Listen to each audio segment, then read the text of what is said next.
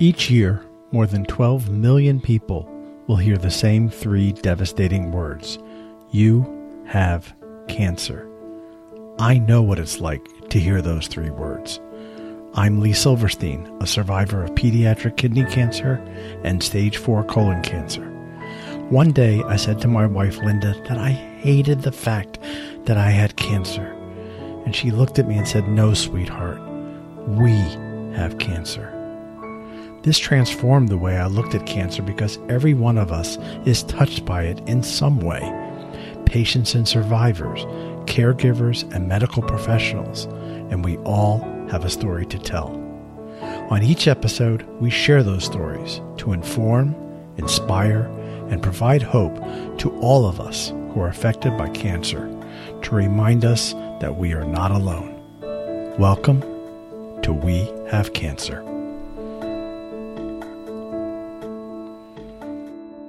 Welcome to episode 186 of We Have Cancer. Thank you so much for joining me. Before I get to this week's guest, I've got a big announcement, a really big announcement. And that is that after this episode, 2 weeks later, on October 5th, I'll be putting out episode 187. And 2 weeks after that, on October 19th, will be the final episode of the We Have Cancer podcast. Now, I know that most of you listening know about my own personal journey, so don't go jumping to any conclusions. This has nothing to do with my health, which continues to be stable, and I'm continuing to feel good and work full-time, exercise, all those things that I pride myself on. But I just felt that it's time. After 6.5 years, over 200 episodes, it's time to move on and do some new things. And I'm still in the process of figuring out what new things means. I would tell you number one on the list of things that intrigue me is to be a motivational speaker. And we'll see if that turns out to be so. And the final episode, episode 188, will come out October 19th. And I'm going to be just me and you. And we'll reminisce a little. We'll talk about things. I imagine there may be a tear or two shed as we reminisce and talk about the history of this show and the amazing people who've been a part of it and those that are no longer with us. But I want to let you know, without making it so sudden on the last episode, that we've got today's episode, one more episode after that, and then we're going to be wrapping it up. The show will continue to be available wherever you have been listening to it. I'm not taking it down, so people can still find it and share it with those who need to hear these stories of information, inspiration, and hope. More to come. Let's move on to today's episode where I interviewed Morgan Gaynor. Morgan is an ovarian cancer survivor, and that is extremely appropriate because September happens to be Ovarian Cancer Awareness Month. And in our interview, she shares a really interesting story. And I do want to invite you to check out the details of Morgan and her experience with ovarian cancer by visiting her blog at morganbeatscancer.com. Join me now for my conversation with Morgan Gaynor. Morgan, welcome to the We Have Cancer podcast. Thank you so much for joining me. And I was spending some time on your awesome website. And as I mentioned in the intro, but in case somebody wasn't paying attention, it's morganbeatscancer.com.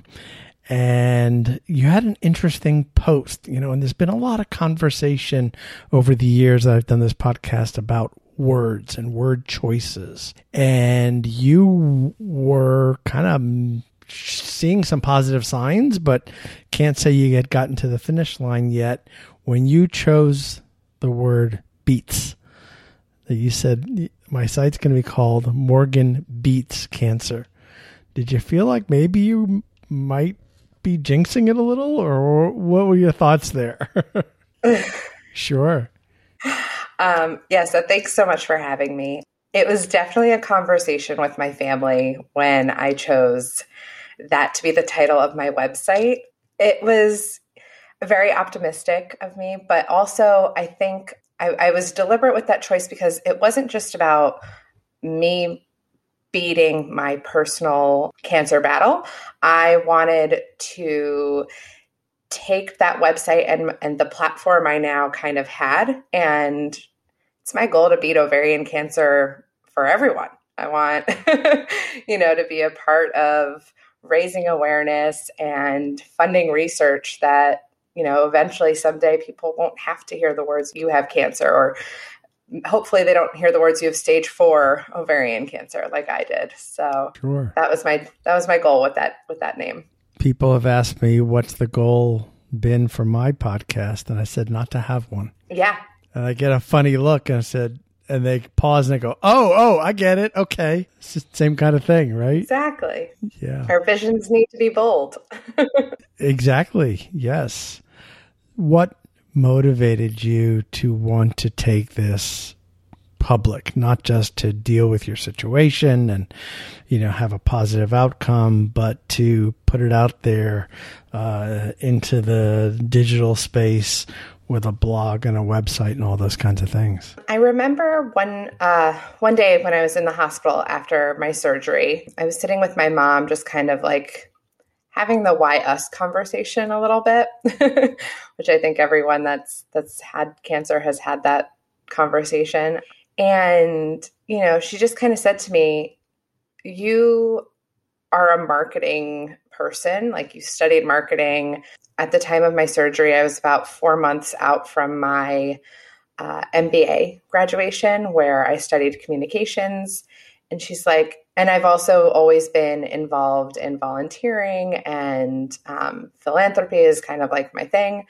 So she was like, I think you found, your calling. You're going to take this and change, maybe not change the world, but my goal is, to just do what I can and make a difference. And so at that point, pretty much no one knew where I was, or very few people knew where I was. And I picked up my phone, and my hands were all swollen from all the IV fluids I was getting. But I just, wrote the post like on my Facebook saying, guys, I'm at Memorial Sloan Kettering. I had, major cancer diagnosis, but I'm going to be okay. And we're going to talk about this and change it. Especially being diagnosed with ovarian cancer at my age.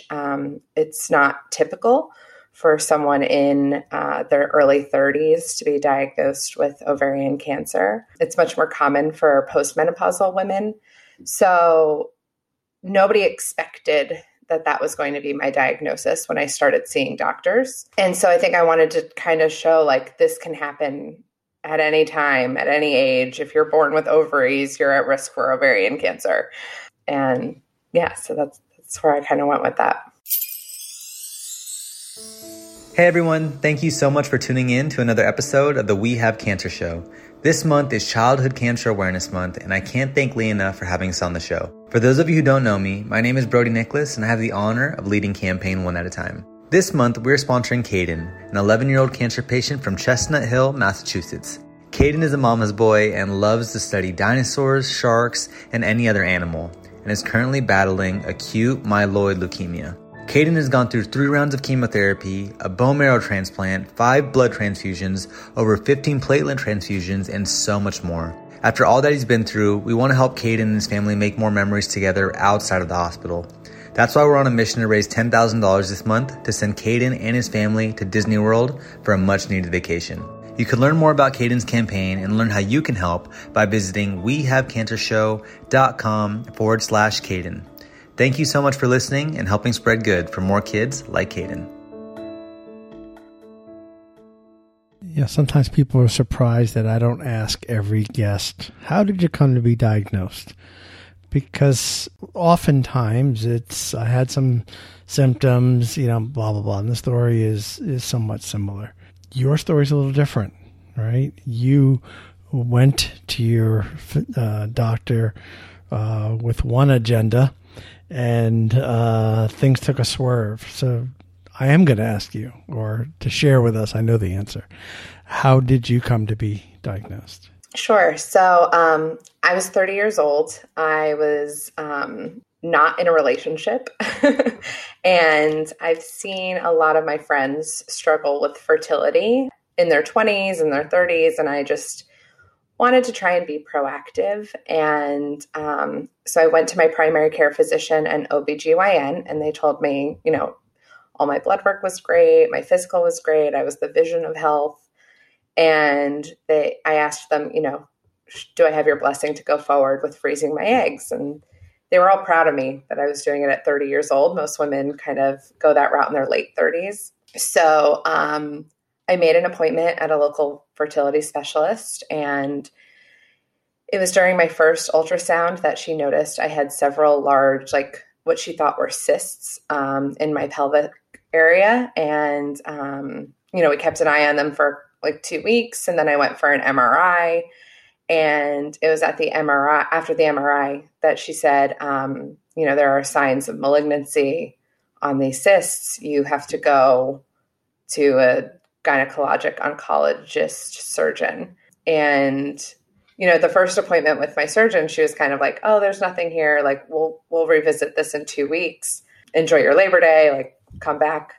And when I came back, she was like, no, I'm wrong. There's definitely something going on, and we have to figure that out. So I went for a CAT scan, and that showed it had traveled to my chest. So I was looking at a stage 4 ovarian cancer diagnosis, and immediately had surgery to fix it. So was surgery the only treatment? For me, that was the recommended route. I had a 9-hour debulking surgery that was successful and got all visible signs of disease. And then following surgery, I went through 6 rounds of chemotherapy. Some women will do 3 rounds of chemo, then surgery, then more chemo. It just kind of depends on your doctor's preference or your situation. But for me, surgery was the immediate course of action. You'll have to forgive me. I am not familiar with the term debulking surgery. Cancer world has all of these words that you don't know until you're... I thought I knew most of them, but you got me on that one. Yeah, so debulking, I guess mine was considered a debulking surgery, but that's where they go in and they remove, the disease from, especially the abdomen.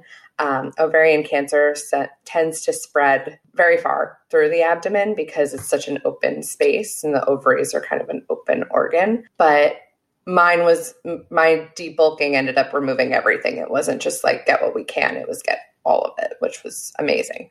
Very lucky. How do you feel today? I feel good. I'm about almost 1.5 years out from my final chemo. I had my final chemo in February of 2020, and now I take a daily hormone blocker. My particular, strain of cancer was hormone driven.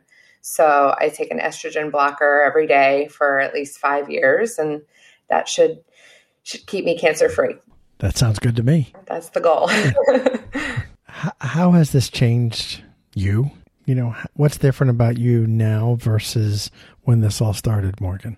My whole life is different. I would say most of it is from cancer. A lot of it is also from the pandemic. Early 2019, I was going to an office every day, volunteering with the Junior League of Monmouth County in New Jersey, finishing my MBA. And now, I work from home. I've been very, I stay home a lot.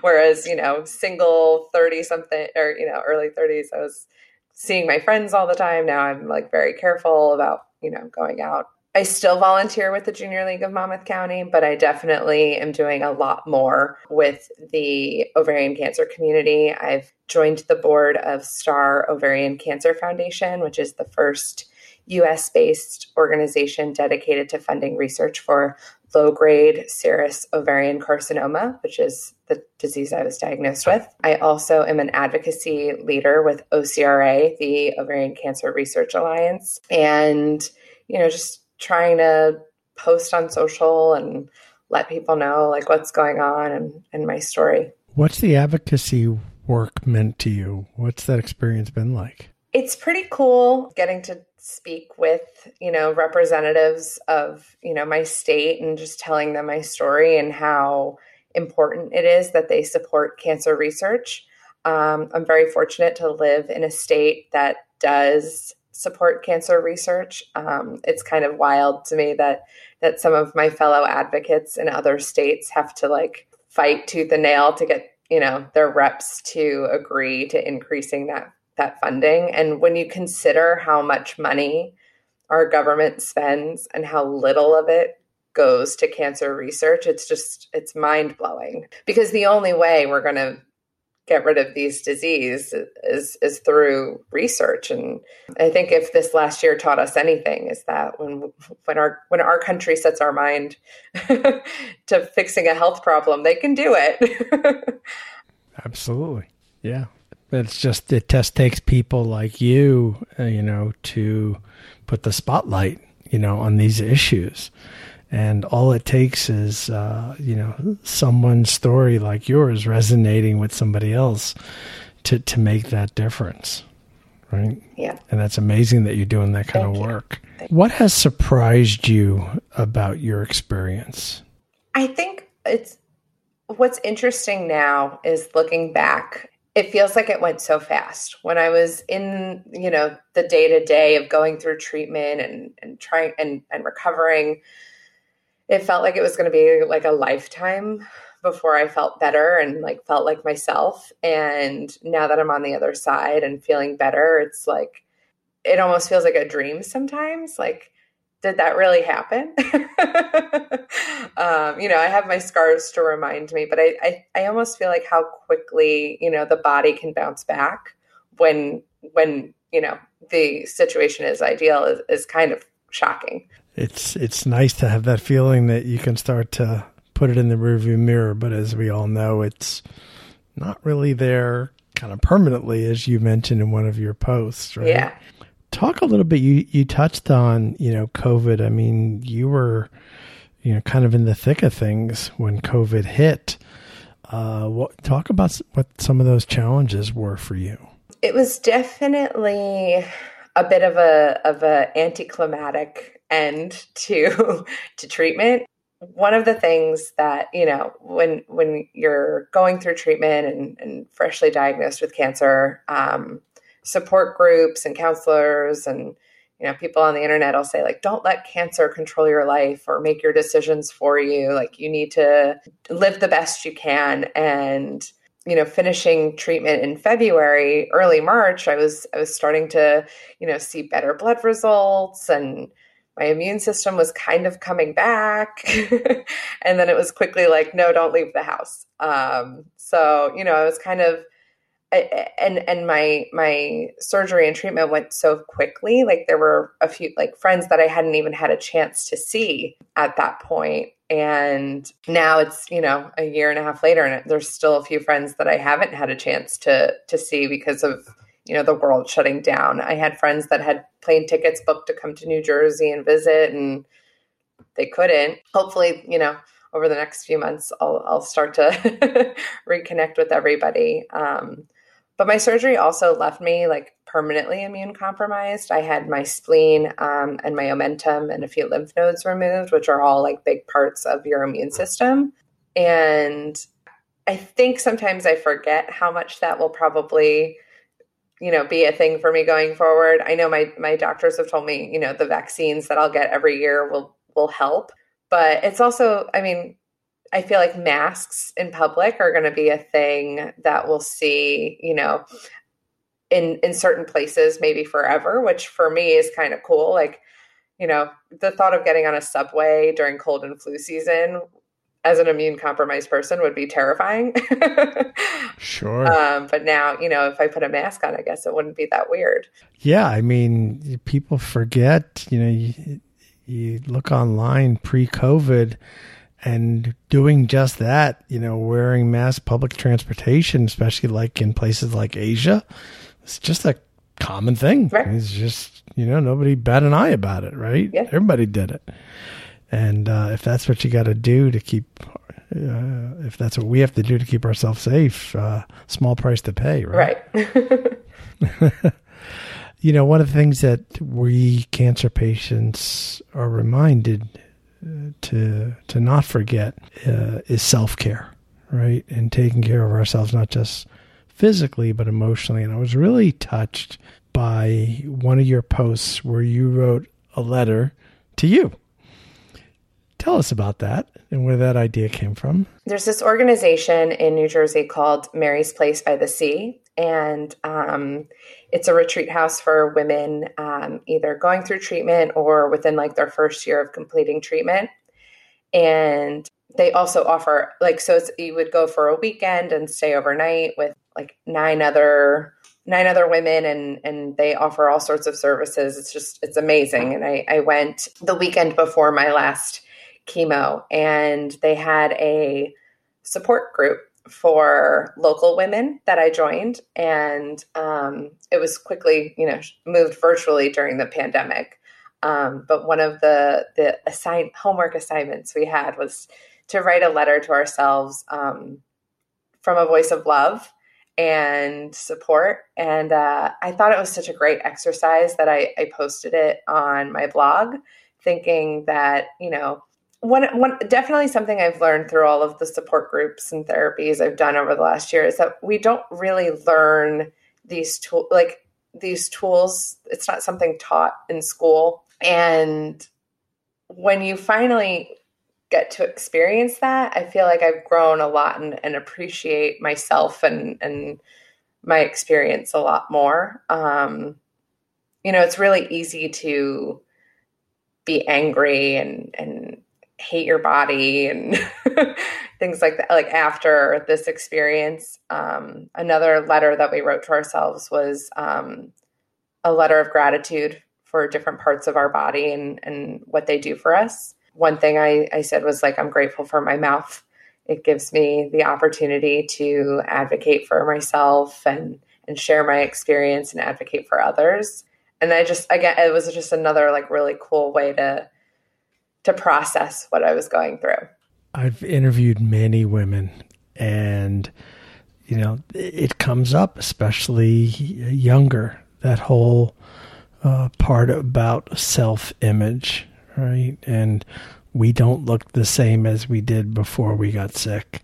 How do you process that? And more importantly, advice for other young women who might be going through a similar experience, Morgan?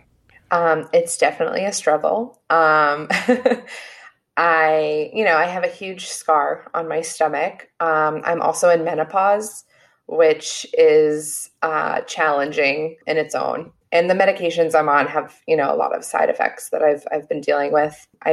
Since treatment, I've gained about 35 pounds, which going into bathing suit season at the Jersey Shore is definitely not a fun place to be.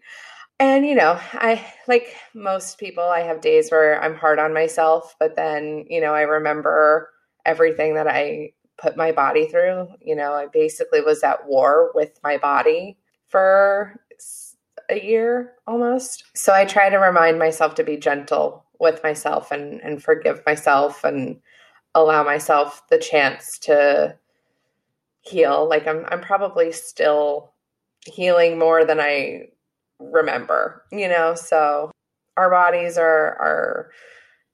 it's a weird relationship with your body after cancer. It's something that you were fighting and then now also trying to heal and love. So I just try and err on the side of heal and love. And I love that. And I don't think, listening to you talk about it, there's different aspects, but that is not a gender specific struggle, right? I mean, there are side effects of surgeries and treatments that leave us different than we were before. Some of it's visible, some of it's pain, some of it's, the list goes on.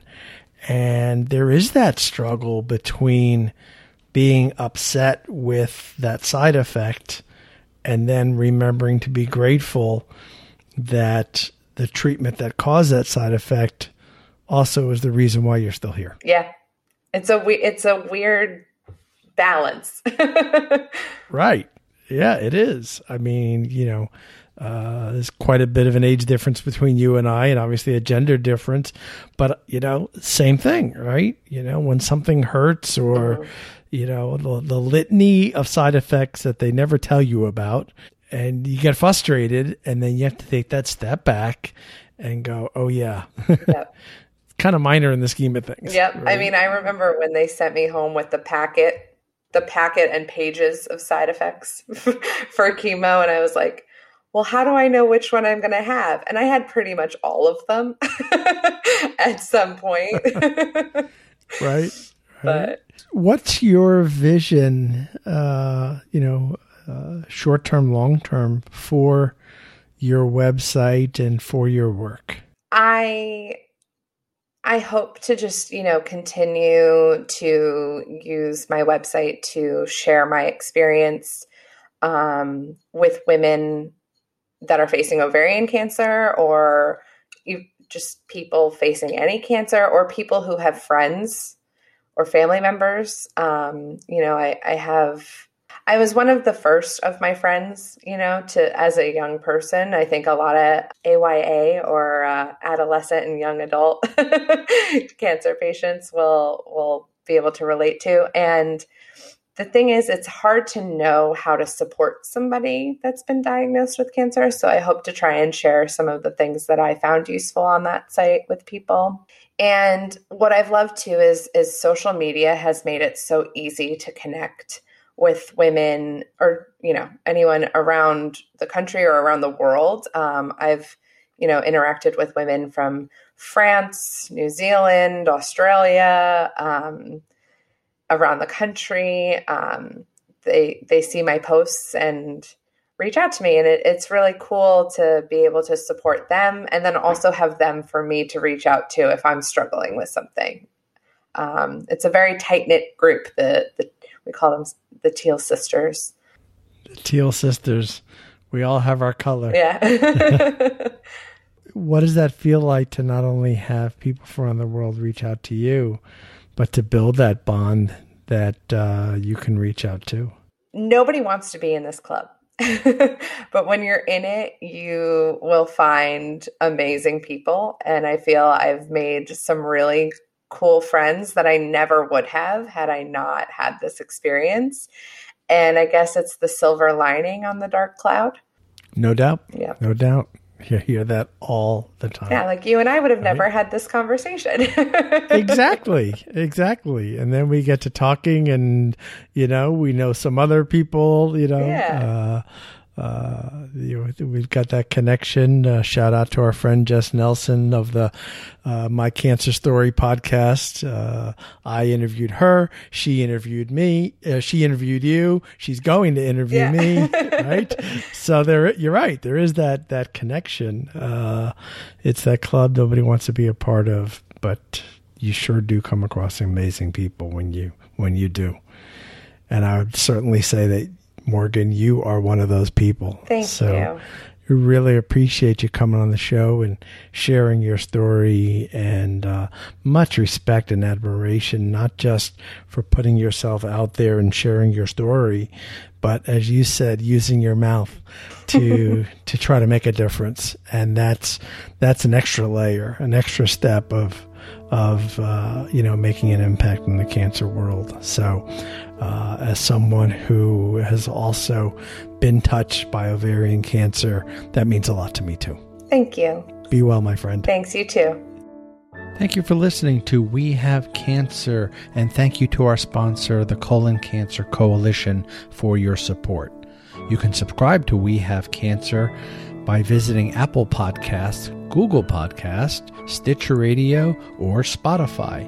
And you can find us on social media by visiting our Facebook page at We Have Cancer Show and at We Have Cancer Pod on both Instagram and Twitter.